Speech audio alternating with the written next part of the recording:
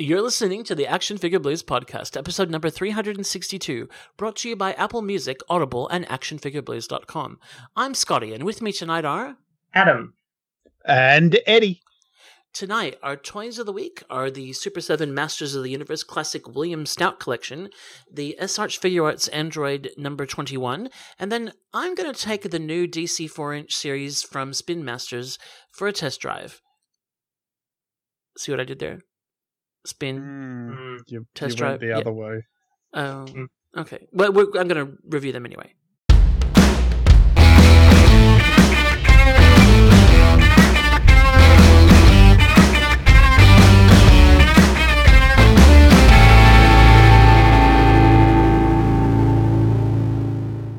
Hey guys, we're back. Yay! Hola. Yay! It's a new year. It's a new us. We're back and doing things. Thank you for people that were happy that we came back. And sorry if we stressed you out by being gone for a while. It was not intended. But it's a new year, and we have new things to talk about. We do have a couple of particularly recorded at the end of last year that haven't met here over the course as well. And Eddie, how has the start to 2020 tell us about 2020 in Eddie Land? Well, I had another rotation around the sun. So that's always a milestone and a marker to begin the year off with. I tend to have my birthday at the same time every year. So that's very nice. Which it makes it really easy for me to know how old I am because my birthday is so close to New Year's Day. Whatever the year is, that was just what age I was at the time. So that's really helpful and handy. And then I've just been working my butt off. Holidays are always my busy time. So nothing super duper exciting. I did, as I've mentioned in another episode that may not be out, I've finished directing a musical, which was a big achievement for me. So at the moment, I'm trying to relax a little bit. Good on you. Very good. And in terms of collecting and acquiring things, have you collected or acquired anything significant in the new year? Oh, so much. So I've already got the Demo Goblin Wave in for Marvel Legends. Mm-hmm. Got a whole bunch of Star Wars pieces. I managed to get a hand on the NECA Bebop and Rocksteady, which I'll hopefully review soon. But that's something that sort of, if you're in the Turtles collecting world, people are going a bit insane over. So very happy to have a set of those in hand. And, of course, what I'll be talking about in my review later on. Oh, and also I should mention I had a wonderful box turn up for my birthday from one Mr. Ben that was full with all sorts of different Deadpool surprises, such as many boxes and Hot Wheels and pop vinyls. So very impressive. So thank you, Mr. Ben. And we should send extra thoughts to him tonight because he is being a parent at a sleepover of young people, which... I've been there, done that, got the t-shirt, and my sympathies are with you, Ben. You can do it. Please don't end up in jail. Would you kids go to sleep? I think I've told this story like a long time ago, but the very first time that I met Ben was him picking up that I sold him on eBay from my house. And my kids were quite little then. This is going back a while. And Ben is, a rather tall and substantial unit. And he's got a bit of the spiked hair. It's actually a public servant, but you could mistake him for a security guard kind of look. And my kids, for quite a long time, were absolutely terrified of him.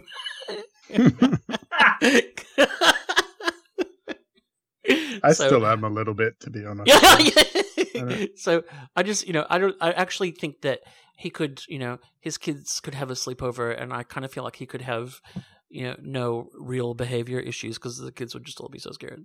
I think we should just mic him up because I want to hear the moment where he goes, so according to my spreadsheet, you kids are meant to be asleep. So like make that happen. Yeah, that doesn't work. Pizza at 7:30. Mean Girls movie marathon at 8 o'clock and 10 o'clock. We have room for light banter. 10:30 is talking about boy crushes, and 11 o'clock is lights out. 11:05 asleep. Yeah, we love you, Ben. Adam, 2020. In terms of events and also acquisitions or collecting aspirations. So 2020 thus far is not that old. I'm just trying to think. Back at work, haven't done much. I have my almost my last shipment of Dragon Ball figure arts coming. I have one more that is in my pile of loot, and I'm kind of going, do I cancel it and get my big bad store refund, or do I go ahead and get it? So we'll see what happens there. Otherwise, we talked about how I was probably going to downsize my collection substantially. So that's based on we plan to refloor 3 rooms in our house. And as a result, we are massively just offloading everything we can that we don't use anymore. So it's almost like a bit of a Marie Kondo kind of job. Only I think I've been told I'm going much harder than that, and I haven't actually read or seen any actual Marie Kondo. Yep. I thought you were interjecting there. No, I was waiting for you to explain. Apologies. No, I was like, okay, I get it. Sorry, that did sound like an interjection when it really wasn't. Keep going. So what I have started looking at is if I'm going to offload a lot of my figures and hopefully make some money back by eBay auction or whatever other means I use, I'll probably start looking at getting a couple of statues that are Dragon Ball Z related. So I've started planning what that might look like, and I think we've kind of got the bones of how we could work that into future shows. So while I'm not actually acquiring stuff, and we'll see how that goes. But it looks like it's going to be a very expensive adventure. Well, so it's like collecting counseling, right? How do I reshape my collecting habits and what should I do? And full disclosure, don't come to Ben or I for questions about restraint. Like this is like when I a couple of times when I've seen something in person that's been not cheap or not whatever, and I've texted Ben and just been like, oh my gosh, and he's like, what? Well, are you expecting me to say anything other than, oh my gosh, you should buy that right now? Like. See, I think you guys are better than me though, in that like you will sell things off to make room in your collection, and Ben will too. Whereas I would get really nervous about the idea of selling anything. Like even Adam, I talked to you on our behind the scenes piece where you're like, oh, I'm not too sure if I'm going to get rid of this piece or not.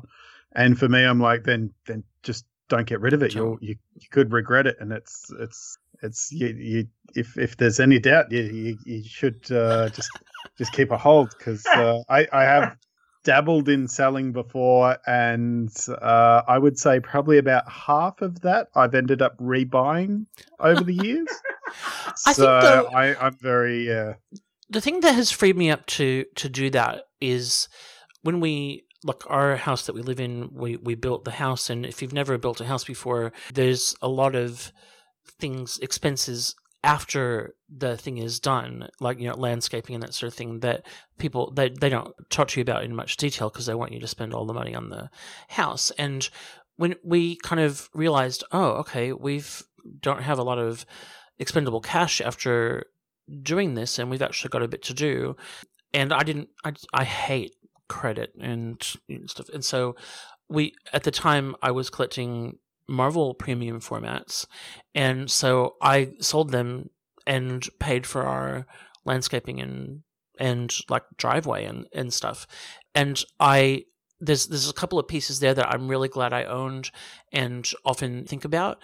But at the time, I thought, you know what? If at some point you could be in a position to get these back if you wanted, but right now you're, and it made me then just decide, you know what? I've spent enough money on this, and now money to keep consuming needs to actually come from recycling, if that makes sense.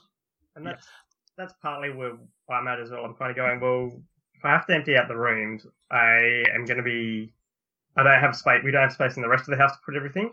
I'll be damned if I'm paying for a storage unit for stuff. See, I pay for a storage unit for boxes of boxes, but anyway, this. But I'm just going, I'm not paying for a storage unit. The point at which I need a storage unit in my mind is that means I've just got too much crap that I don't use and cannot use, and so that means if I'm not using it, it goes. As far as I'm concerned at the moment, I'm just like, nah, if I'm not using it, it's gone. That's the end of it. And then I'll have actual space in the house where I can actually live and enjoy myself a bit more. And so that's kind of the approach that I'm taking. And we're also looking at changing the layout of the rooms a bit, because at the moment they're both meant to be our individual studies. Beck doesn't really use her individual study, so I'm going, right, well, I'll take her individual study and we'll turn my room into more of a casual little lounge area or relaxation nook where we can both just hang out when we want to. That's good. Relaxation nook. Yeah. I like it. I like it. Cool, man. I don't know that I've actually acquired. Oh, that's not true. I have more probably finally been able to unpack and enjoy some things that I got before Christmas because we've been away and stuff is happening. But one thing I mentioned in our 2019 year in review that I'm really enjoying is the Artists Alley series from DC Collectibles.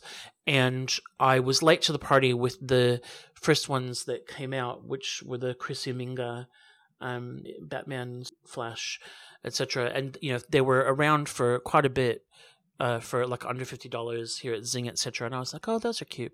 And then when I got the Chrissy Zullo series, that's the, you know, Wonder Woman, Batgirl, Supergirl, etc. It made me really go back and look at the rest because they're so fun. And while Wonder Woman, Flash, Superman are still, you can get them for around that price. The regular Batman on the secondary market is like insane. That's over $200. And so I just, you know, when there's like, oh, I want to go back and buy these things, but there's the one thing I don't think I'm going to be able to get, and if I can't get that, then I don't know if I want the rest. Yeah. Yeah.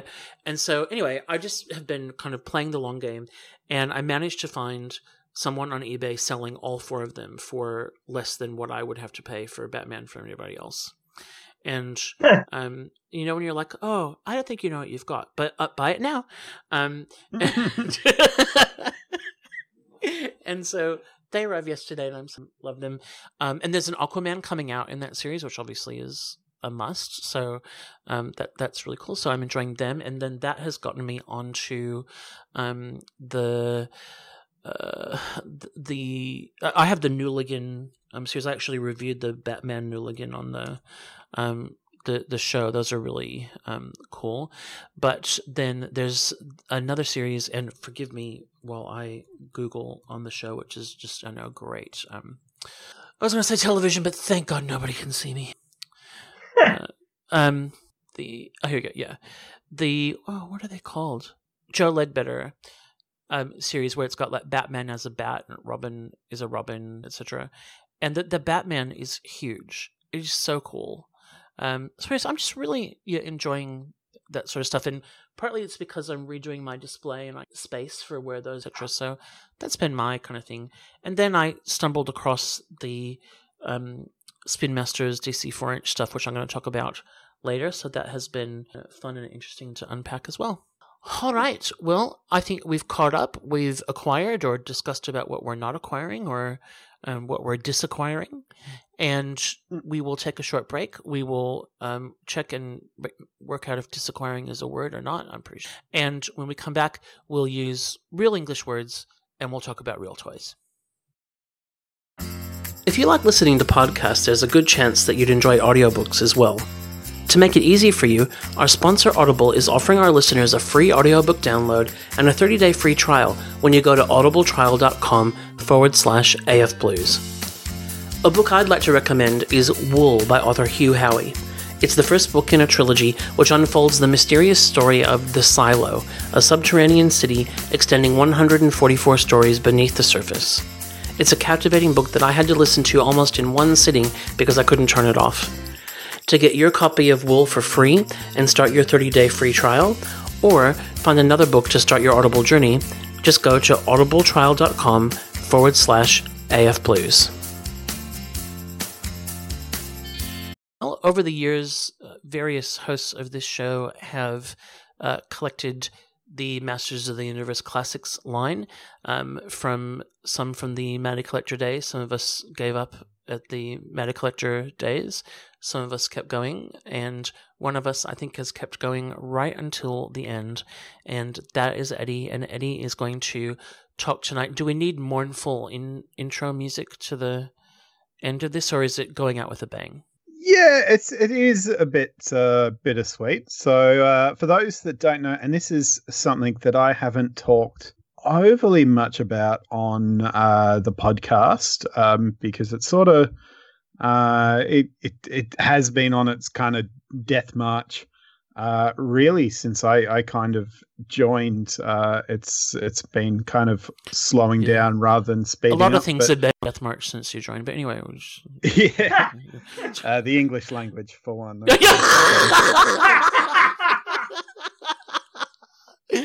Oh, I love you, man. Okay, but I am actually a very big He-Man fan. I particularly of this Masters of the Universe Classics line. It's in a lot of the ways a reason for why I'm here today. This was the line that actually got me really purchasing toys online in 2000. I was a little bit late, so it was like 2009. I really started going in for the Matty Collector sales because you couldn't get these guys at retail. I had. Did you used to get up in the middle of the night to order them? I did. Me too, and I'm like, this is so insane. Weirdly, something that I kind of enjoyed. You would always kind of set the alarm for either 2 a.m. or 3 a.m. Yeah. You would get up, and I was quite lucky. I always seem to have very good connection, and I used my iPhone, which seemed to work a lot better than the computer. So I really never missed out on too much in terms of the Matty Collector sale time. So you'd sort of I'd get in right at the beginning, and then sit and gleefully watch people complain in despair. I do think there might have been something to do with being an international server or something, because it did seem that the large amount of trouble seemed to be from people in the States rather than people who internationally were up and around and doing things. And it was kind of easy in a way for it being 2 a.m. and not being like your lunchtime, 12 o'clock, and you had to find time. At least at 2 a.m. it's like, okay, I'm free and available, and I can just sit here refreshing the screen until it finally drops up. And then nicking over to He-Man.org and going into the threads there of people losing. Oh, I got the widescreen of death. I'm stuck. Do I refresh? Don't I refresh? And they were kind of crazy times. It was like, did you get one? Yeah, I managed to get one. What about other people too? And there'd always be some bastard. I got 7 of them. All that sort of community that would come, and it was kind of the first. It was kind of the first figures too that I remember coming out, and they'd be coming out individually. So you'd be like, oh, I wonder what the month in like 3 months' time, the next one that's going to be revealed is, and all this sort of theorizing that was going on, and guessing, and people losing their nuts when like the Robot Chicken Molar figure came out, and people were like, oh, this is taking a spot away from Gwildor or Mechanic, and we'll never get that character now because we got Molar. just being like, oh, that's cute. You guys think that's how that works. That's cute. And yeah, so it was a fantastic line in its prime. Unfortunately, yeah, there were things going on with Matty Collector and Mattel, and these guys are big companies, and it's never going to be 100% for the fans. It's going to be at the dollar at the end of the day, and where they're going to get their best money spent, even if it means poor customer service and outsourcing and all that. But even through some of the hard stuff, it was always a fun thing to collect. And it did just sort of start to die down a bit. Eventually, Matty Collector packed it in. They sold it off to Super 7. So I have everything from the Mattel days, including the Castle Grayskull. And that was actually going to be one of the first things I did for the show that I never actually got around to, is reviewing the Castle Grayskull. But once it went to Super 7, and obviously them being a much smaller company and massive delays between being made for order, so when you order and when the figure actually comes and ships out, I started cherry picking more and started waiting mainly until the figures were already out and buying the ones that I wanted on the secondary market. But I did get most of the classic ones. I skipped out on the Grayskull collection, the Filmation ones, just because I had this massive Masters of the Universe Classics collection, and the Grayskull ones were expensive for figures I already had in a more basic style. But if you remember the Toy Fair episode from 2019, my big thing that I was going nuts over is they had managed to work out a deal to make figures based on the 1987 Masters of the Universe movie.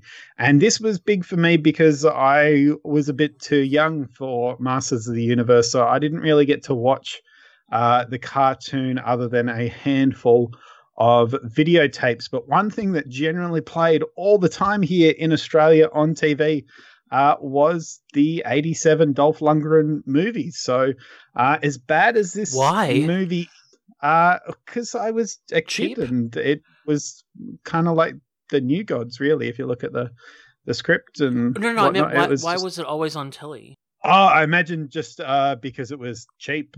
It was one of those. I've heard this term and I don't know where it comes from, but they're called chestnuts. And a chestnut is like when a film is really cheap, so a TV network will play it all the time. So Bird on the Wire was a famous one here in Australia. Bird on the Wire was on about every 3 months for some reason on Channel 7 in the 90s. But yeah, films like that. Yeah. And so I have a lot of nostalgic love for that movie, particularly Frank Langella's portrayal of Skeletor. Now, I should mention, because it is hard to talk about the movie and not mention it, obviously the director of the film is quite a controversial figure these days, and because of that, it has tarnished the way some people do feel about these figures being connected to the movie. So I definitely do respect if that's enough that people have been turned off picking up these figures, no matter how big a He-Man fans they are. If that's how they feel, then I can definitely understand and respect that as well.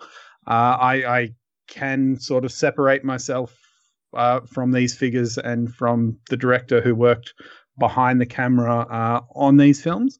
Now, one thing you will note is that this is called the William Stouts collection.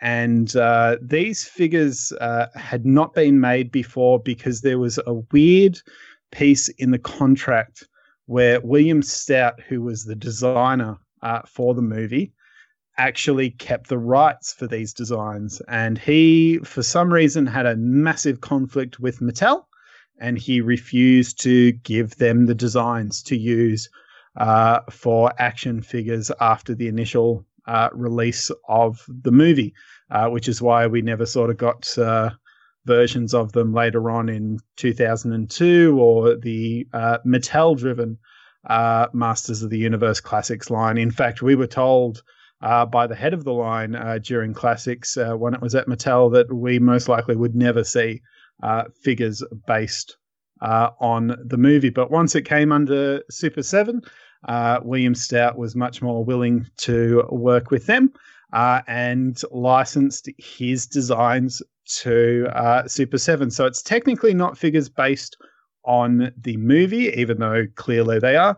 It is technically figures based on the design work of William Stout, even though they did go to lengths to get the likeness rights from Dolph Lundgren to use for the He-Man figure. So this is a hell of an intro to jump into themselves. It's all good, man. I love it. The last wave of Masters of the Universe classics that are being produced by Super 7 through license of Mattel and William Stout. They technically are late 2019, though pretty much everyone I know have been receiving them in January 2020. They are action figures. Chances are, if you're listening to this podcast, you know what a Motu classic figure is and what that entails. So when talking about the packaging, you can also get a pretty good idea of the packaging these guys come in with, the sort of green Grayskull box and the classic Motu burst at the top. Weirdly, the He-Man figure is a bit taller than regular figures, so his head is actually hidden behind the title card of Masters of the Universe Classics in the box. It's his shoulders down is kind of what's visible, which is a little bit weird, but these guys aren't appearing on toy shelves. But if you're a mint in box collector, that might be something that is going to annoy you over the years. One thing that I did find interesting is on my big case box, it actually gave me the Super 7 details, and I know mine is 3,934 of 4,000 of these that have been shipped numbered out. So yeah, it's the cases were numbered that were coming through. Now I don't know if this is exactly the amount that were produced was around the 4,000, or if that includes, you know, the sort of review samplers that they send out to the big wigs like Pixel Dan and whatnot, or other ones. But I would say it would be a fairly rough idea of what numbers these guys are being produced in, which seems to be about 4,000 of each figure. And this is, I would guess, their best-selling line of figures they've done so far, because they also had this on the recent Castle Grayskull Filmation figures that are just starting to hit as well. And that's around just below 2,000, according to their number markings on those. So there's twice as many of these as the Filmation style figures that are being grabbed, but still immensely low numbers. I remember that Mr. Gold, the Lego Hunt figure that people were going crazy for in those mini blind bags. I believe there was between sort of 7,000 to 10,000 of him, and Lego collectors were struggling like mad to find him. And there's even half of those have been produced theoretically for this line. So when you're talking about figures for us adults being produced for made to order, we're really talking tiny numbers here, which is a part of where the cost of these guys does come into play. So I can't remember exactly, because I actually ordered these about a year ago, and I did order them with some Conan the Barbarian figures that are yet to ship. So they did end up splitting the shipping of the case. They were originally meant to come out at the same time and ship all together. But I think roughly I paid about $300 Australian for these 4 figures, which is getting a bit on the excessive side, but they are in a way sort of special, made to order.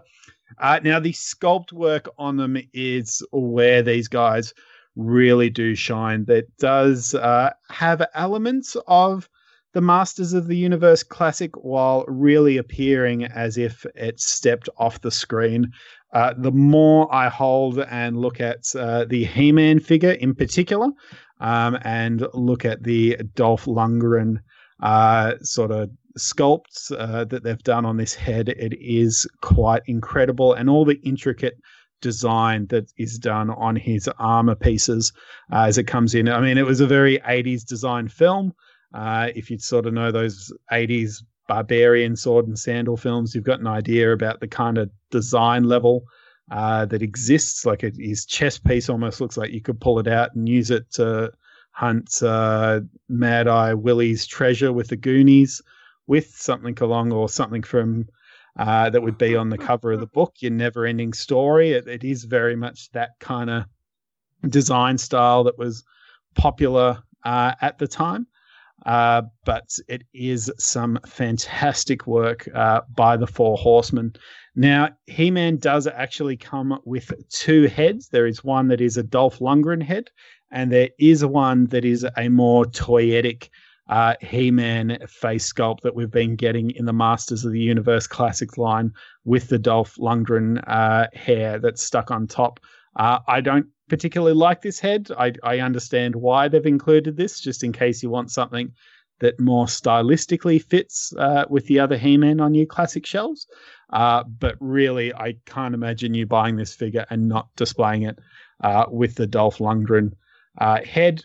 The Skeletor basic figure, which is Skeletor, kind of despot, he's listed on the packaging, is the sort of uniform he wears for most of the film, which is kind of this big black cloak. But on the figure, you're able to see all these nice details that I hadn't really been able to ever make out watching the film before, because it's very dark colors. He has these kind of cool sci-fi gauntlets on, and the head sculpt is really fantastic. They didn't need the Frank Langella likeness to it, because obviously he wore such heavy makeup, but the way they've kind of sculpted it, it does give that effect of it kind of being like a makeup mask that's being worn. There's a little bit of flesh just under his eyes where he had it in the actual sort of costume piece. And once again, it is that kind of basic Motu buck, but it is hidden under a ton of beautiful movie design sculpting. Now, the piece that really shines with all the beautiful sculpt work is the second Skeletor figure that you get in this wave, which is God Skeletor. So this is Skeletor at the end of the film, where he finally gets the power of Grayskull and turns himself into a god. He has this beautiful headdress piece on that reminds me of Mandarin Spawn figure that McFarlane did over the years. Now, the outfit here, people have complained because it is pretty much just a head swap on the regular Skeletor figure. But this is really how it was in the movie. They didn't have a big budget, so they actually used the exact same Skeletor outfit, just colored gold. He does have a different belt buckle with a tassel hanging off it, and he's got this sort of big ornate headpiece on. But that's also how it was in the movie, so there's no real reason to get a different sculpt or buck on here, because that's how it looked. Now, the ornate headpiece is just incredible, and it's great to finally look at this up close, and there's still some beautiful sculpting going on in terms of the mask look on his skull chin that's appearing underneath with sort of a great grimace coming off him. And the last figure in the collection is Karg, who was a henchman of Skeletor, made up specifically for the movie. He was one of 3 characters made for the movie in terms of Skeletor's villains that never got his own figure. So there was also Saw-Rod and Blade. They got their own figure in the original vintage line of He-Man. Now, I did misspoke. Karg actually did get a figure, and he got a figure recently. He finally got a figure in the Masters of the Universe Classics collection just before this one. But because they didn't have the full movie rights at that time, he's actually based on how he appeared in the movie adaptation comic book, which is hugely different. He's in all these sort of garish colors. He has orange hair and a bright blue suit and all that. But what they actually had done was they sculpted him to look as much like the movie as possible and then just colored him like the comic book. So this is that exact same figure again, just painted in a more realistic movie design fashion. And it's amazing just how much detail in this figure I hadn't noticed compared to the comic book version of him that was always there. It was just once he got the proper washes and pieces on, it really gives me the idea that this was what this figure was sculpted for and designed for, is for this movie line. And they just sort of used the sculpt in advance in the other wave. The only difference between this Karg and the comic book Karg is his hook hand.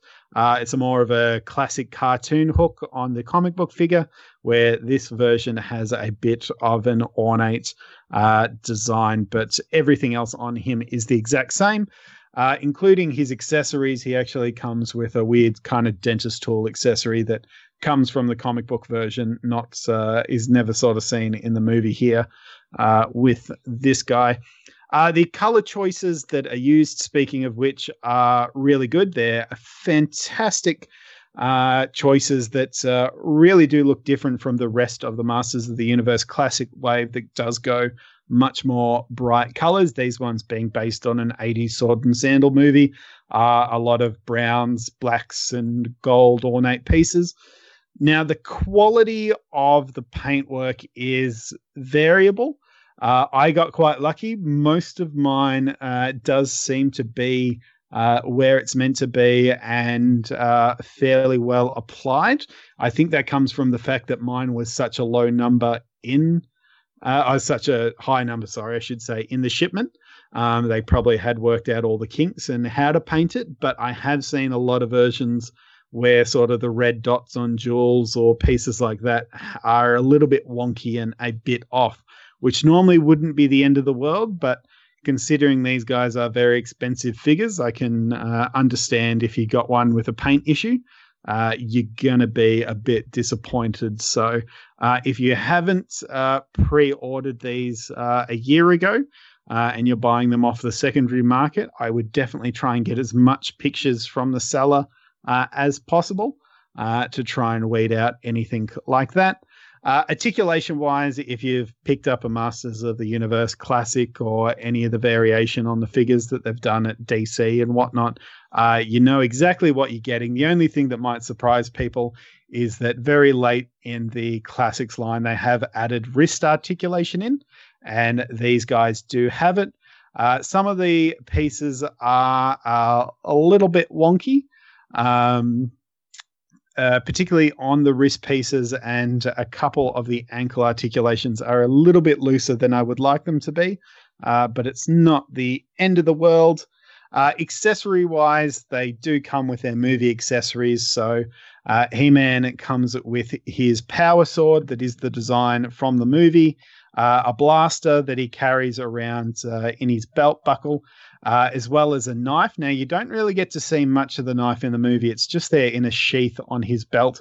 So what they've actually done is they've sculpted it like the Masters of the Universe Classics power sword, which is kind of cool. It's like getting a little miniature version of the power sword to have, so kind of a replica of the toy power sword that you can give your He-Man to have, that's in scale with how the power sword is to us, and a real tiny dagger that he's able to sheath into his boot.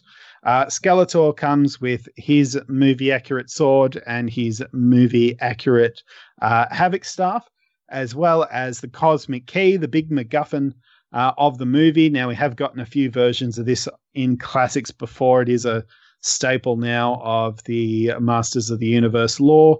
The difference being that this version is finally one that is 100% film accurate and not sort of red prongs and based on the toy we got in the 80s.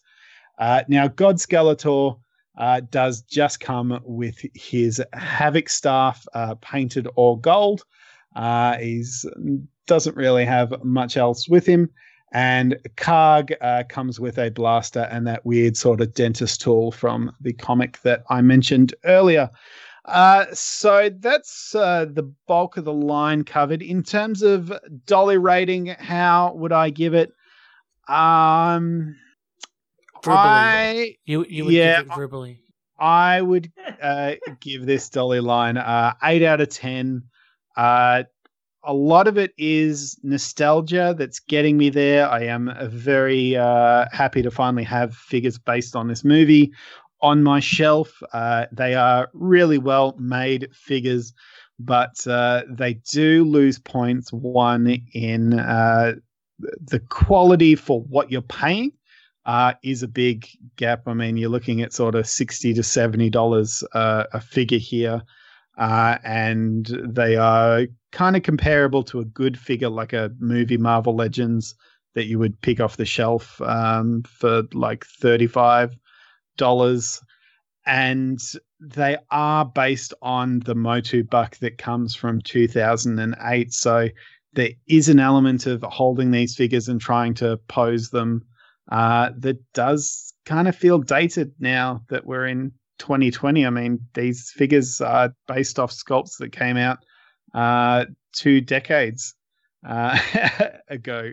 That's some very rough math, but just to sort of give a point in, the buck hasn't really evolved or changed too much over the line, but action figures themselves have. We're living in a world where McFarlane toys have butterfly joints, and these guys, it's still some stiff posing that is going on. So it does have its limitations, but really, if you've come this far with classics, if you are a huge He-Man fan, if you're a big fan of the 87 movie, this is it. There's nothing else out there. And getting figures that we never thought we'd have, and also figures that are the main two, Skeletor and He-Man, in the designs that people have wanted for years and years. It really is a great line to end classics on. So as much as it may have been on its slow death merge over the years, it has gone out on a high note. So it does also get a point for that. So I think 8 out of 10 is fair. Mm-hmm. So how do you see yourself? Do you display all of these, or how do you manage these? I do. I have, so in my big geek cave room, I've got 3 bookshelves of Marvel Legends figures, about half-ish of Star Wars Black, a shelf of DC, a whole bookshelf of DC Universe classics, a bit of a miscellaneous shelf, and I've got 1.5 plus a bit of an old TV display entertainment system shelf that has a Lazy Susan and the Castle Grayskull on it. And so because of that, the Masters of the Universe Classic is one of the centerpieces in my geek room shelf. So I haven't quite figured out what shelf I will put these guys on, because I have it broken up into here's the classic figures that came out in the vintage wave. Here's sort of the extra figures that came out because of classic. Here's the New Adventures and She-Ra shelf. So do I put these guys with the vintage ones so they can go with Blade and Saurod and Gwildor that we did get already, or do I make a whole new sort of movie section with the other variables like the mini comics guys or something along that? I haven't quite decided there, but I will have these guys out on display. Very, very cool. Well, thank you for that, Eddie. That not only was a great review of these figures, but also I think a good send-off to the Masters of the Universe Classics line. I think we've got to definitely tip our Super 7 for picking this up and doing a great job. And we will look forward to what's ahead. Are you going to do Thundercats Super 7? Thundercats I'm playing the long game on, okay. Similar to how I've been doing the Masters figures. I might wait till they are out, and then when sort of secondhand sellers have them, pick and choose. I do have the Ninja Turtles classics that Super 7 are doing. I've got the first wave of that unordered because that had Raphael, and Raphael's my boy, so there was no way I wasn't going to get that one. And I do have the Conan the Barbarian, at least the comic book classic versions coming. I was thinking about ordering the movie Conan figures, but we kind of weren't doing a show at this time, but it would potentially be a red card. The awesome Conan figure that they showed off based on the Arnie movie at, I believe it was San Diego, that then the one that they put up for pre-order was completely different. And I have a feeling there's potentially some behind-the-scenes things that they might not have the likeness to Arnie, and they had to change some things because that head sculpt seemed to go drastically downhill. But that's just me speculating. Take that with a grain of salt. But so I'm going to wait and see on those ones as well. Very good. Well, thank you very much for that. We will take a short break. We will come back in a moment, and Adam will talk to us about Dragon Ball Z, the saga continues. Cosmic evil is on the rise. You and your friends are Earth's only hope. Will Goku and Trunks' Super Saiyan power be enough this time? Gohan's in danger until Team Dragon Ball Z joins the fight. But wait, it's Evil Frieza. The Earth is still in trouble. Your friends are in for the fight of their life, but you won't let them down. The fate of the world depends on it. Each sold separately. It's time for our second toy of the week, and that means it is time for Adam to speak to us about something he has recently acquired. Go, Adam. Thank you. So I am talking about the SH Figure Arts Android number 21, or just Android 21. This figure was produced by Bandai. Surprise, surprise. It was a 2019 release, and I got mine in 2019. And it is an action figure. It still goes for about $60 US and seems to be fairly easily available. So that's always an option if you enjoy this review and think you want to get one of these. But the first thing you've got to ask yourself, well, there are really two things. One is, do you know what Android 21 is? Because I still am somewhat confused, having not played the video game she comes from. And the second one is, do you like pink? Because pink is like everywhere on this figure. The box is largely pink. The skin tone of the figure is pink. The hair is pink. It comes with an additional tail you can plug in, which is pink. Excuse me. So pink is it better be one of your go-to colors, or you're probably going to go, yeah, maybe not so much. So yeah, as far as the origins of the character. So this character comes from the video game Dragon Ball Fighter Z, which came out, was that 2018, Eddie? Yes. Okay, so it's a bit old now. Me not being so good at fighting games and not playing so much console games and not having a controller for my PC that would allow me to play such games well, I have skipped this. It seems like this character's origin is possibly the most confused in all of Dragon Ball Z. I don't believe something about she's a scientist, but she's actually an android. But she's an android like Cell is an android, and she's got cells of all the Z fighters plus Frieza plus Cell plus Majin Buu. Yeah. Plus, there's something about she splits into a good side, or she has a good side and an evil side, and eventually she splits the two of them. And I don't know, just yeah, sure. Yeah, you've done that's about as best a job as you can of explaining it without it going even more. I just have to say, this is absolutely hilarious because of all of the figures that you've ever reviewed, this is the first one that I've looked at and been like, oh, wow, I really can't wait to hear about this and, who this character is, whatever. And so, of course, then you're like, yeah, I don't really. The thing that I find funny about this is that the reason why this character is a bit of a to-do is it's a character designed by Akira Toriyama for the video game, and people seem to get very excited about this because they're like, oh, it's a new character designed by the creator of the show, but he designs a new character for pretty much every piece of merchandise that seems to come out. Like there's a new Dragon Ball Z Kakarot game, which I'm actually quite enjoying. That's quite good, but there's a new character in that he's designed just specifically for that game, and there have been other ones in the past like Xenoverse and whatnot. And I don't think a character designed by Akira Toriyama that he's probably just pulled out of his drawer at home and been like, here, use this, put a little burst on the packet and say new character. That's needless to say that, if you've looked at some of his early design work for things like what Boo was going to look like, and it looked a lot more like Cell.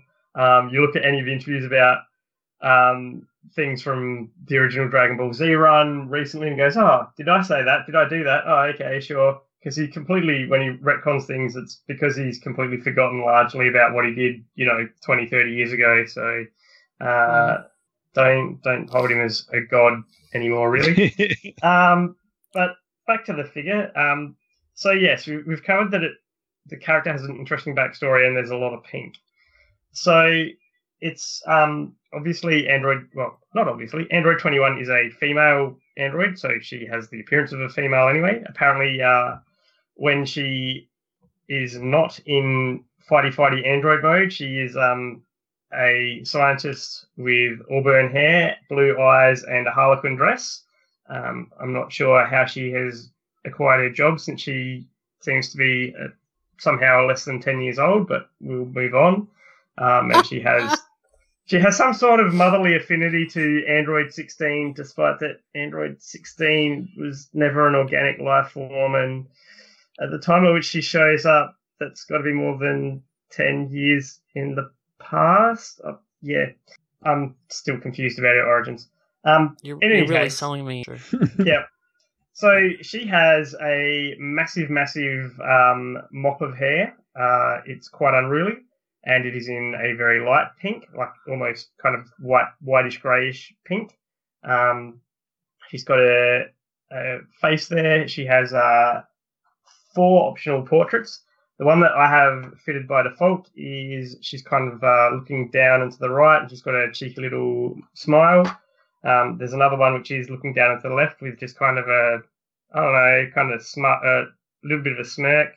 She's got one where she's looking straight down and straight ahead, and she's got her mouth open like she's yelling, but I think it's more like she's laughing. And there's one good Android 21 face where she's got her eyes looking a little bit up and to the left, and a little bit kind of the almost the Sailor Moon, I'm a good little girl smile, where she's just kind of looks a bit demure.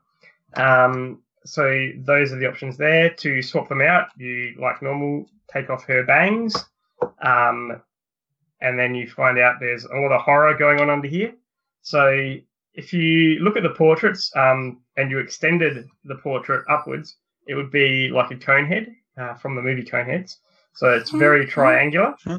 That plugs into, instead of a skull, or, a flesh-coloured piece, it's just the mess of hair. The hair is all that there is going on behind her face, apart from, like, where that plugs into her ball joint for her neck. The neck is less articulated than normal, because normally the neck is a 2-part piece where there's a ball joint at the top for the head, then there's the actual stem of the neck, and then that kind of plugs in on a post or a bit of a swivel into the kind of the collarbone shoulders area. And it doesn't have that second joint plugging into the collarbone shoulders for this figure, which is a little bit disappointing. But there you go. So that's easy enough to swap portraits out. Her hair has a big articulated piece at the bottom. So the bottom part of the big shaggy hair can go backwards or it can come back down. When it's down, her hair is sculpted so that it fits neatly up against her back, which is quite helpful for her. The base of her hair before it reaches her shoulders actually prevents the Elaine Benner stance. So there's some articulation. She can't get her head tilted back far enough to really Benner stance, which is disappointing for her. She has just a simple ball joint, so it's not really butterflied from her torso because it's a very small, compact female body. There's not really enough room for a butterfly joint. And that's the standard kind of ball joint shoulder. She has standard disc elbows, which I'm still quite annoyed about. But on this figure, it doesn't really matter that much because her shoulder articulation allows her arm to swivel around pretty much the whole way from the top shoulder part. And the colouring means it doesn't really look off when you do that. Forearm, yep, that's one piece of plastic with an articulation point for her wrist. There are numerous hands that swap out. There's one on her right hand that, it's probably some kind of attack, but it looks like she's trying to imply cunnilingus if you put it up against her face. Yep. There's another one where she's kind of got her fingers all out, but it looks like she's pointing with one of them on her left. She has a hand for holding a donut. She has a donut.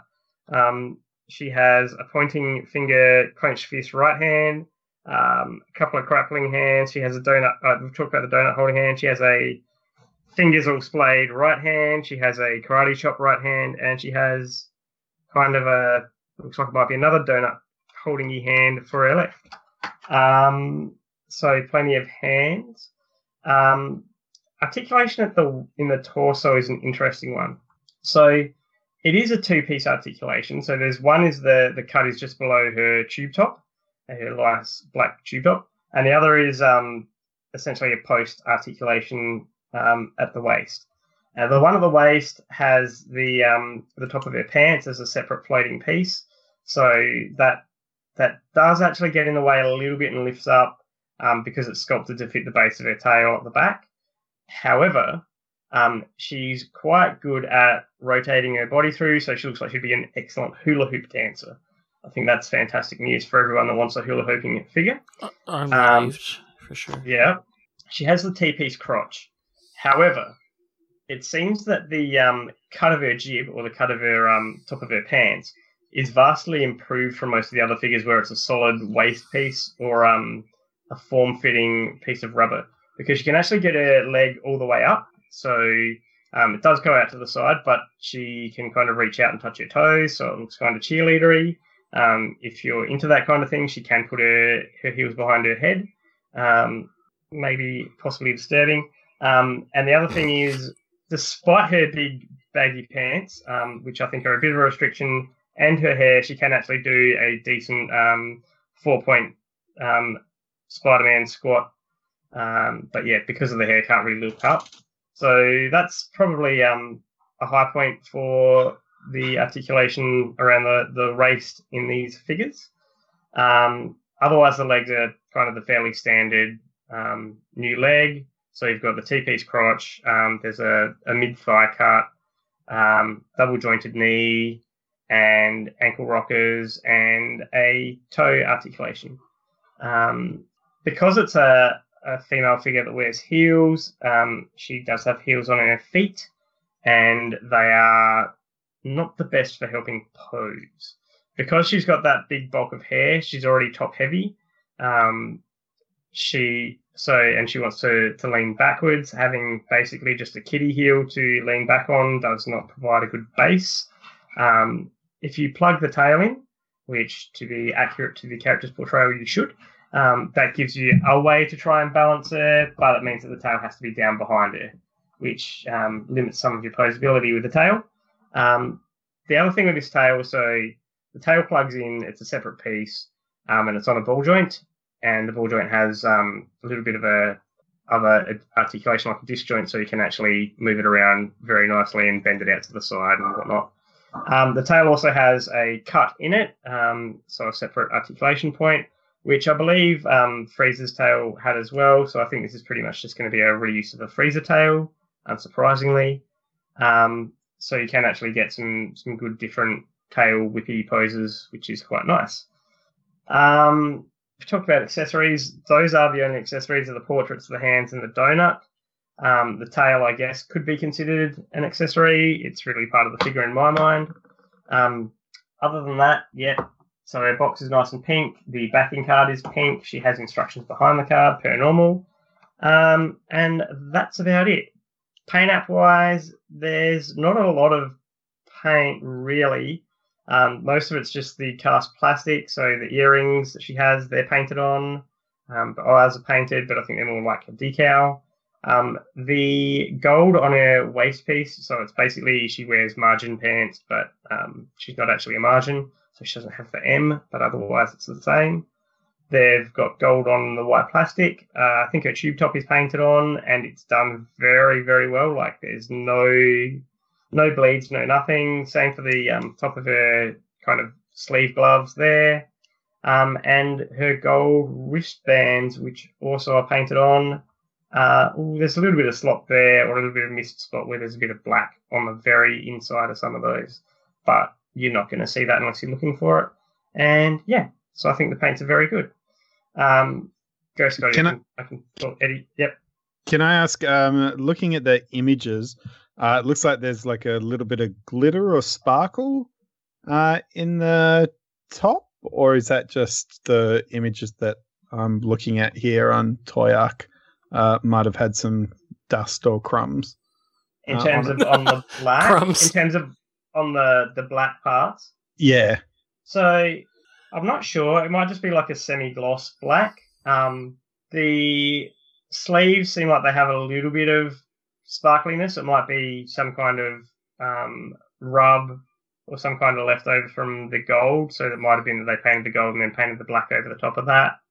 I'm not sure. But yeah, there's definitely in some angles there are a little bit of metallic-y sparkle to it.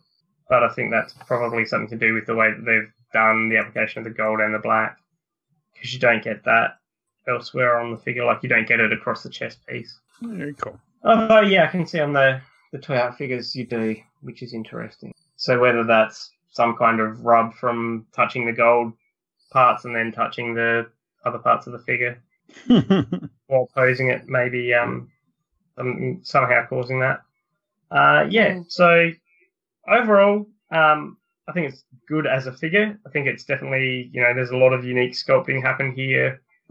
I can see the torso getting reused if they wanted to do like some of the female Universe 6 Saiyans from Dragon Ball Super. I can't see much reuse for that hair, at least not in Dragon Ball line. I guess you could maybe use it for like a lunch or something. The pants are pretty clearly reuse. I don't have a problem with that. Other than that, I think it's fairly decent. I think the real problem I have with this, I think there are a few. One is it's a character that if you aren't playing a video game, it's kind of a, what is this? If you are, you're probably okay with it. It has the massive amount of new sculpting equals cost aspect.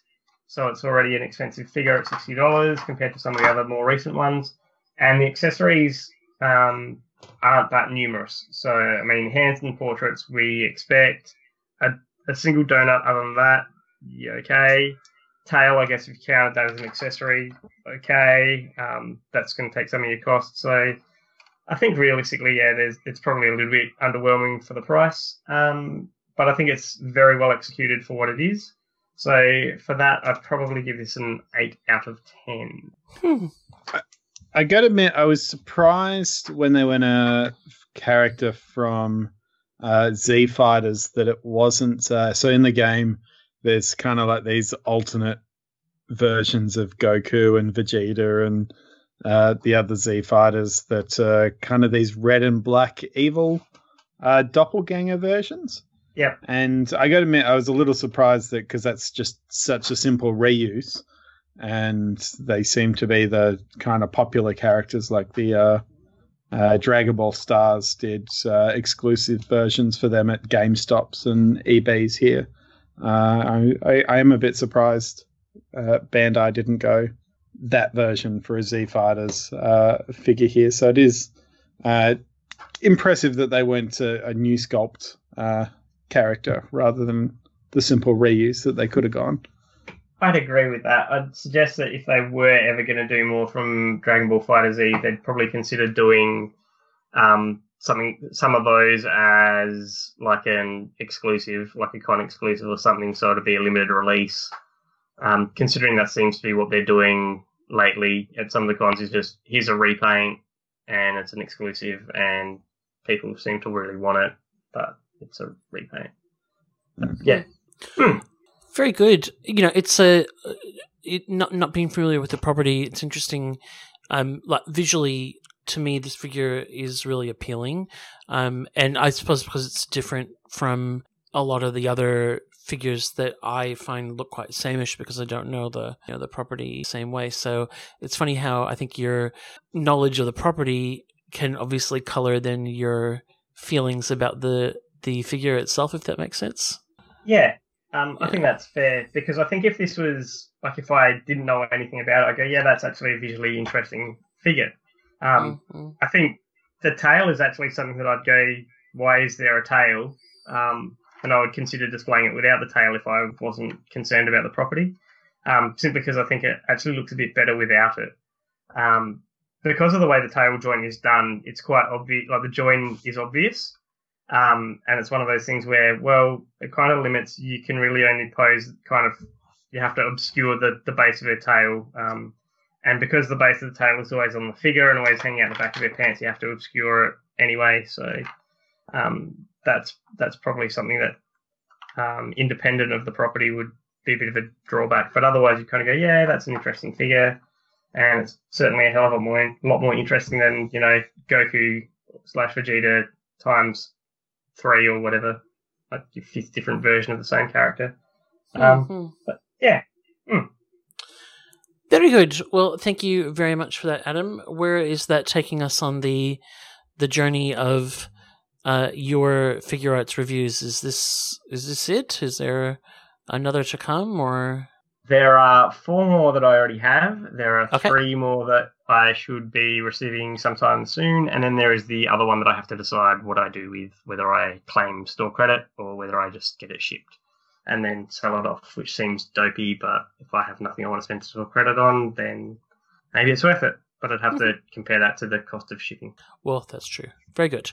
Yeah. All right. Well, we look forward to the journey ahead. Thank you very much for that. We will take a short break and come back with our final segment for this show. Coming from the farthest reaches of the universe to challenge the worst villains on Earth are the most powerful heroes ever in the Battle of the Superpowers Collection. Can it be the Supermobile on the attack, the Lexor 7 armed with kryptonite? Will the Supermobile repel those deadly rays? You bet. Ready for battle. Activate RAM. New from Kenner's Superpowers Collection. Vehicles and figures with power action, each sold separately. Flying lessons for Penguin, fish bait for Luther. Can the Supermobile defeat the Lexor 7? You decide. Well, anyone who knows me knows that I am a DC Comics guy, and I am a sucker for any new DC Comics action figure line. And with Spin Masters being one of the companies taking over the DC action figure license from Mattel in 2020, I was bound to have a go and a look at these. I was actually really pleasantly surprised to see that these are pretty easily available in Australian retail, which is awesome. And I just happened across the first 2 waves in one set in my local Kmart and one set in my local Toymate, and suddenly I have got a lot of plastic. And so I am not going to obviously talk about, I've got 11 figures sitting in front of me. I'm not going to talk about all of them in detail. I'm mainly just going to give here's what these seem to be like so far, etc., and what I like and what I don't like. If you haven't caught up on what's happening with the DC figure line, we have McFarlane Toys with the Multiverse 7-inch line. Haven't seen those anywhere in Australia. I don't know if you have any. No, but they also, I believe, have either just about to or coming up on their street dates. So a lot of what's hit in the States already stores, which is usually big retail such as Walgreens and Walmart and that don't really care about smaller companies' street dates, because there's no way a small, still privately owned company is going to contest them on that. Yes. So potentially we will start seeing them early February here. They'll turn up. But Cool. yeah, as of yet, no wording. Very good. I was actually quite excited because they are doing some animated stuff, and I love the animated pieces. And then I saw that DC Collectibles has solicited the Justice League Unlimited beginning of that line. They're doing Aquaman, Hawkgirl, Green Lantern, etc. So I don't know if that blows it out of the water for me, but I'll obviously road test those because I like doing things like that. So McFarlane has got the 7-inch line license. Spin Masters is doing 3 different DC lines, a 2-inch blind box or a blind bag, I'm not sure, the 4-inch line that I'm reviewing tonight, and then a 12-inch line. And the 4-inch and 12-inch are obviously replacing stuff that Mattel either was licensed to do or was doing. I've seen the Spin Master 12-inch figures as well, and I actually thought that compared to the Mattel figures, that they looked a little bit more appealing, seemed to have a little bit more articulation, a little bit more sculpting, etc. That's not my bag, but I do love the scale. Now, these are 4-inch, not 3 3/4, but they same idea. The last time that we had a line of DC figures in this scale of any substance was the Mattel Infinite Heroes line, which came out with a bang and had lots of figures and then died really quickly. And so I have a lens of having those figures and then knowing what they're like and looking at these. So I will kind of try and just talk a little bit comparison-y wise as well as we go. There's 2 different series that have come out in this first release. There is a what they've called the Heroes Unite line that has got, or I don't know if it's a line or a set or what it is, but that one has got Superman, Shazam, Cyborg, Flash, 2 different versions of Superman, the Rebirth standard uniform, and then the black suit with a beard guy. Has that come back in some form in the comics? Why is he around? Yeah, so this is going to get really confusing, but really quickly, black suit with the beard is the Superman from the New Earth, which is basically the Earth that existed after Crisis, that came back during the New 52, during the event Convergence, and ended up melding with the New 52 version to form a Superman who remembers all that new stuff and being married to Lois and all that, which is now the Superman that Bendis is writing. Got it. But yeah, when he returned, he wore the black suit and had the beard.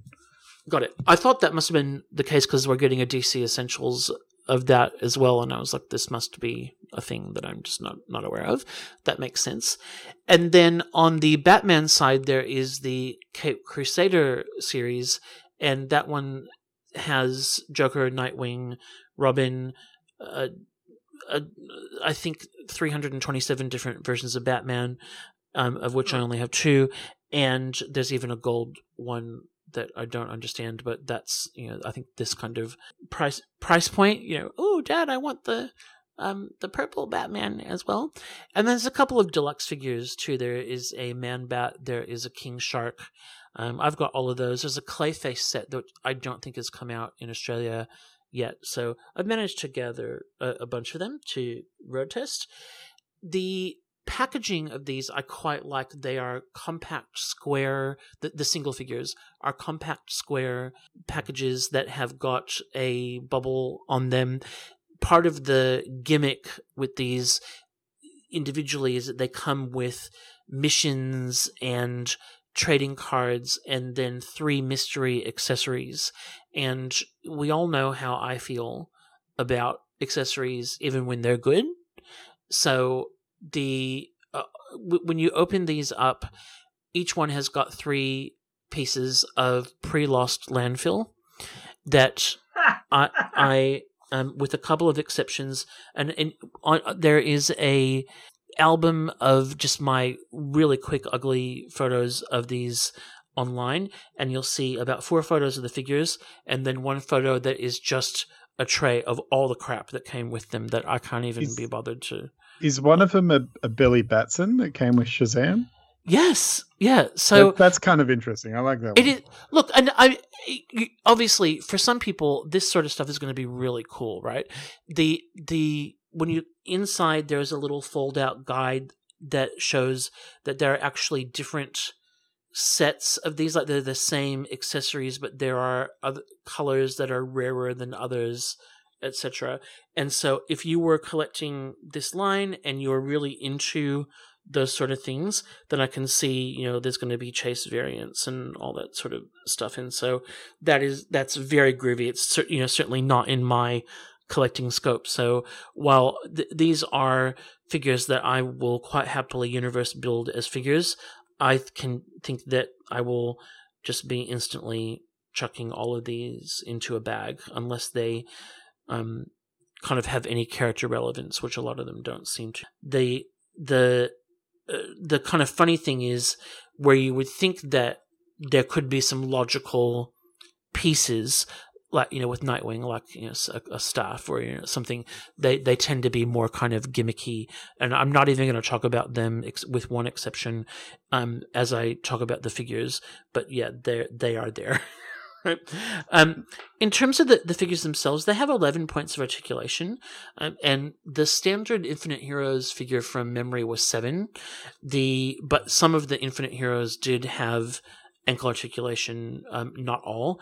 These right now, as a standard, have got neck, shoulder, elbow, knee, and thigh cuts, which I kind of don't understand because there's no ankle articulation. So the challenge, obviously, with these sort of things, obviously, ankles can make things easier to pose. The thigh cuts, I think, do help a little bit with mobility. They are quite chunky.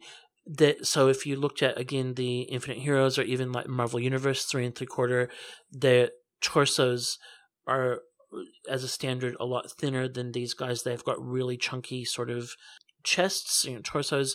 That actually does give them, I think, more of a center of gravity. So they're actually pretty easy to stand up. So that my initial worry about the ankle articulation was that if you need ankle articulation, then you are going to if you need ankle articulation in order to actually stand them up, then it can be really frustrating not having it. But these guys actually balance without it. So if for the price point, that is fine. There's a decent amount of sculpting on some of the figures, so it's not just paint.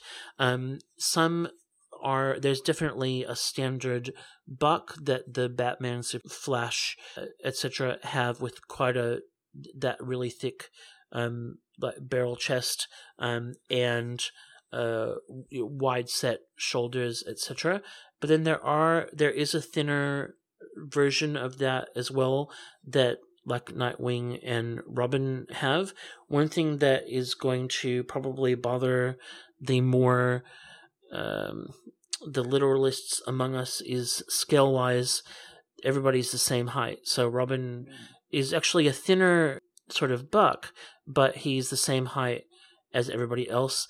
The more standard gray Batman actually shorter. It's kind of strange. So, again, these are they're budget kids' toys, right? But that is one thing I found odd, and I noticed that actually in the 12-inch figure as well. Is that the 12-inch figures, that there is a Robin that has got a thinner buck, but it's the same height as everybody else, and I was like, oh, that's a bit. Now, how does that? Because this odd. Robin design is the Damian Wayne, which is Bruce's young son. How does he scale up next to a DC Universe Classics? Like, could someone get that Robin and put it? No, he's tiny compared to that. Yeah, he's a it's not. It wouldn't kind of work in that regard. He's too but it is. Yeah, no, I've got like a Mezco 1/12 scale Batman here, so same sort of idea, and no. No, he'd have to be Robin with some shrinking powers, I think. That's wonderful. Yeah, they should do an Atom figure. Oh. Well, you never know. They probably will. Contact me, Spin Masters. It's Spin Masters to us. Just again, in another piece to comment on is capes. This is something I think that's either going people love or really dislike these. they have cloth capes that are attached kind of on the back, and the cowl of the cape is sculpted. And what that means in some of the figures, and it's really noticeable in Superman and Shazam just because of the colors, is that there's a little gap. So but I actually think posability wise, the cloth capes are great. When you look at, and I did a couple of comparisons online of the Infinite Heroes like Shazam, etc., and sculpt wise, Infinite Heroes Shazam's got a sculpted cape, etc., and it looks a little bit more upmarket, but it was. But probably posability wise, this is easier, and they do actually have, because they've got the because they've got like proper hip articulation and they can do the splits, etc. They actually have got really decent range of motion and articulation, so you can have a good kind of play and pose with them. They all come with a big peg space in the back because some of the accessory weird things that come with have plug into the back. So again, that's fun if you like that kind of thing. They don't have wrist articulation. They all have hands that can hold things, and again, a lot of the accessories do that, but they're like clip-on. So the one set I was going to talk about was Flash, because he comes with a half cyclone type thing, that he makes with his hands, and it just clips on through the fist, which is fine. And then he's got a funny kind of lightning bolt that he can hold in his hand like a lightning bouquet. Yeah, he stole how I was going to describe it. Yeah. So it's really kind of funny, but probably Cyborg is the only other one that came with something that I was like, oh, that that could be kind of like actually comic accurate. And then there's just a lot of plastic bizzo. But the figures themselves, which is what I'm actually interested in, they are good fun. The Joker has got quite a lot of custom sculpting, so he's been given some attention, and again, quite fun. The oversized figures are actually quite cool. So the Man-Bat in particular, I really, really, really like. It is got an awesome detail sculpting, like his fur or hair or whatever bats have. He's got clip-on wings that clip onto his forearms. He's quite huge, within scale. Again, pretty easy to pose, and that kind of something that elevates it for me. And he's a standard figure, so it's not more expensive than the other figures as well, which is cool. King Shark is a deluxe figure, and he is also quite fun. He comes with, because if you were a shark, which is a king shark, which is a pretty powerful thing, naturally you would feel like you really needed armor, to wear around you. So he comes with this clip-on like shark suit, but it's actually. Yeah, but it's actually really fun. It is a I'm so happy that these are out at retail. They're the kind of things that kids will see, and they're cheap enough that that a parent will buy them, etc. I think that whether you're interested in them or not really depends on how much you like DC characters at this scale, because articulation and sculpt wise, they're very, very. I think for the price point. They've actually done a fantastic job. They're nothing remarkable. I would gladly trade all that plastic crap for ankle articulation. And again, when you think about, I suppose they're trying to work out, okay, well, what's the selling point here? And if the missions and the secret accessories and that sort of thing are a selling point, well then cool. They're not for me, but I think I'm not probably.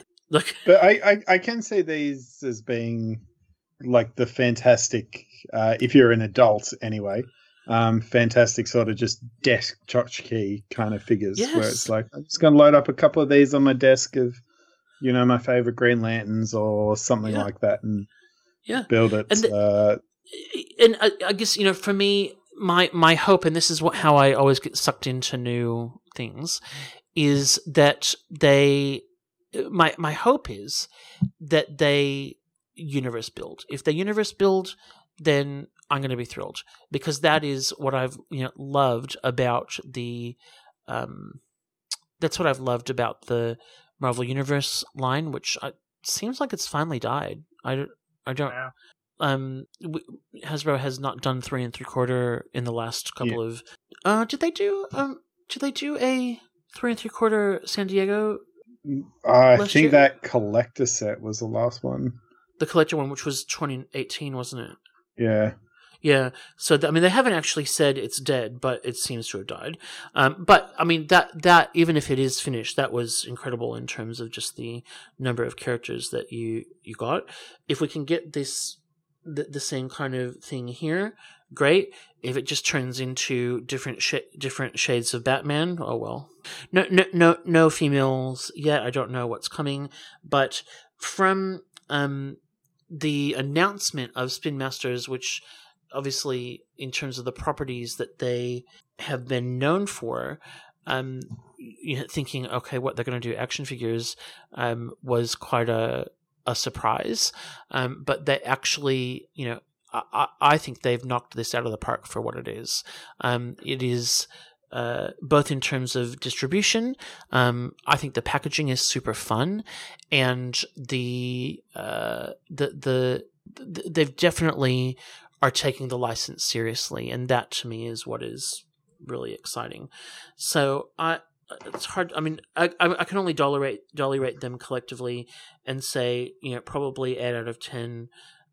Because just for me, I would much rather have ankle articulation and not accessories. But again, I realize. But I hope that they do well enough so that we get more. There are, in terms of what's next, there are some battle packs coming, one of which is an Aquaman and Black Manta, and so we'll definitely about that at some point. But yeah, you're right, Eddie. These are, I think they've got enough detail and fun in them that they are the sort of things that would be fun, kind of around the desk and that sort of thing. And I like him. I love Man-Bat. He's definitely the bunch, and the one that, even if you're not really these as a whole, I think would be worth grabbing, because they knocked that one out of the park. Thank you, Spin Masters. Well done. Yeah. I think they're going to be interesting to watch, because obviously they don't have the collector license. That's McFarlane, so they have to be careful about how far they tread going forward. I know there was they have like a 6-inch line that has very little articulation and is kind of like the soap bottle kind of figures, and people were complaining about that, but really they don't have the license to step too far into that collector territory. No. So I think looking at what they're doing here is interesting, like doing characters like King Shark or the bearded Superman is they are putting things in for collectors and nods there of like, we know the property isn't just Batman. Yes. Well, and I mean, and if the fact that they don't have the 7-inch license could be a win, because if it means then that this is the scale that they've got to excel at and become known for, well, that's actually a win, because that's the sort of stuff that is actually, I think, sellable at your big box rate, who don't want to stock up on the collector stuff. They, and particularly I think after some of them where they've just gotten screwed over by Marvel Legends, overstocking on that then hangs. It's the best of. I hope die a terrible death. And is anyone after a Songbird? I'm pretty sure I can get you a Songbird. I mean, I love that character, and so it pains me that she's such a terrible pegwormer. But oh my gosh, yeah, so do I. But there is a whole bookshelf at Maya that is just Songbird. Yeah, I know. Yeah, it's everywhere. It's like you might find a Serpent Society. What's his name? The King Cobra. Yeah, King Cobra. Yeah, but Poor Songbird. So if that means they've got to excel at this, that's fine. I would love to see, if they do keep moving forward, obviously, as well as female figures, just a younger character buck that reflects height better, because the Robin is actually a really cool figure. Like, it's really nice, but you can't, the moment that you stand him with anybody else, he's ridiculous. Is that okay? Like, I mean, these are clearly toys for kids. Of course it if is. If you made a Robin, say, half the height or 3/4 of the height, is that going to be getting too small for a kid to really play with it at the same, like, in the same way? Sure, and I think that's probably the thinking, like, and that's why they've, made him the same scale, etc. I guess it just depends on where this goes. I was thinking more just about the kind of longer life of the line, and if they could find that sweet spot of something that keeps working at retail but also keeps the collectors in. Infinite Hero, Marvel Universe originally didn't have ankle articulation, and then it did. So, very good, but really fun. And really, hats off to Spin Master for. I like it. I actually do think Marvel Universe, you've just put it in my head, is actually probably a really good comparison, better than I originally thought of when you first brought it up. But yeah, thinking back to those first waves of Marvel Universe where it was very similar bucks, and it did sort of feel like coming from Marvel Legends to that it was a bit of the cheap drop-down line to have them at retail, but what they were able to do after those initial bucks, and once they knew, okay, the line's working and going forward, like what that line became. If these guys follow similar, it could be exciting. Very good. Well, that was fun, guys. Thank you very much for another great evening of Troy Conversation. If you would like to join in on the Troy Conversation, the best way to do that is to go to Facebook and find the Action Figure Blues collector community, because that is a real joy to be a part of. There are some great people there that aren't us, which is awesome, and it's really great seeing people getting to know each other and supporting and collecting, and Eddie really gets the kudos for getting that kicked off and actually happening. So thank you for that. You can follow all the posts and new episodes on our official Facebook page. We're on Twitter at AF Blues, and the wonderful Lukey Luke manages our Instagram at Action Figure Blues, and we are not cool enough on Snapchat. But maybe we'll grow up to be. Should we set up a Tinder account? Like, just for the podcast, if you want to date the podcast, not any of the people on it, the podcast you want to date. Well, that's quite interesting. If you think about, a sort of future world like Saga or whatever, I mean, you can be in love with a carrot. Can you be in love with a podcast? No. Like, if you sexually identified as a podcast. No, it's just like, have you read Saga? Or, I have, but not as far as people falling in love with carrots. Well, I don't know if that's actually true or not. I kind of made that up. Is it? But I think that is the kind of idea, isn't it, Eddie? Yeah. Okay. Cool. That's some. Before we go too far off the rails here, I did. We did that about 100 episodes ago. Only 100? I just want to read out part of a tweet we got off CL on Twitter, who says, at AFB Blues, always enjoy your end of year episode. Good job, guys. And then talks about how he's dropping a few lines to focus on his Figure Arts Dragon Ball Zs and Hot Toys, and that's his plan for what he's looking to collect in 2020. And yeah, we always love hearing from people, one, praise, and also what they're going to be doing with their collection in the coming year. So if you have any thoughts on where your collecting's heading in 2020 and what you think it'll be looking like, I'd love to hear from you. Very good. Very good. Thank you, gentlemen. Always fun. Bye-bye. Good journey. Good night, nerds. The Action Figure Blues podcast can be found on iTunes and Stitcher Radio and can be downloaded direct from actionfigureblues.com. Wherever you listen, please take a moment to leave a positive rating and review to help others find our show. Our theme music is by Robert Crandall, our ad music is by Scott Holmes, the AFB logo is created by Nath Stones. We also have an active fan forum at afbforum.com where you can join with all the hosts of the podcast and many other collectors to discuss news, reviews, old lines, and trade and sell in a safe community. Please join us there. While you're at actionfigureblues.com, please check out our sponsors like Max Comics and Stuff, Loot Crate, Audible, and Gamefly. You can find us on Twitter at AFBlues, on Instagram at ActionFigureBlues, and on Facebook at facebook.com/ActionFigureBlues. Thanks for listening.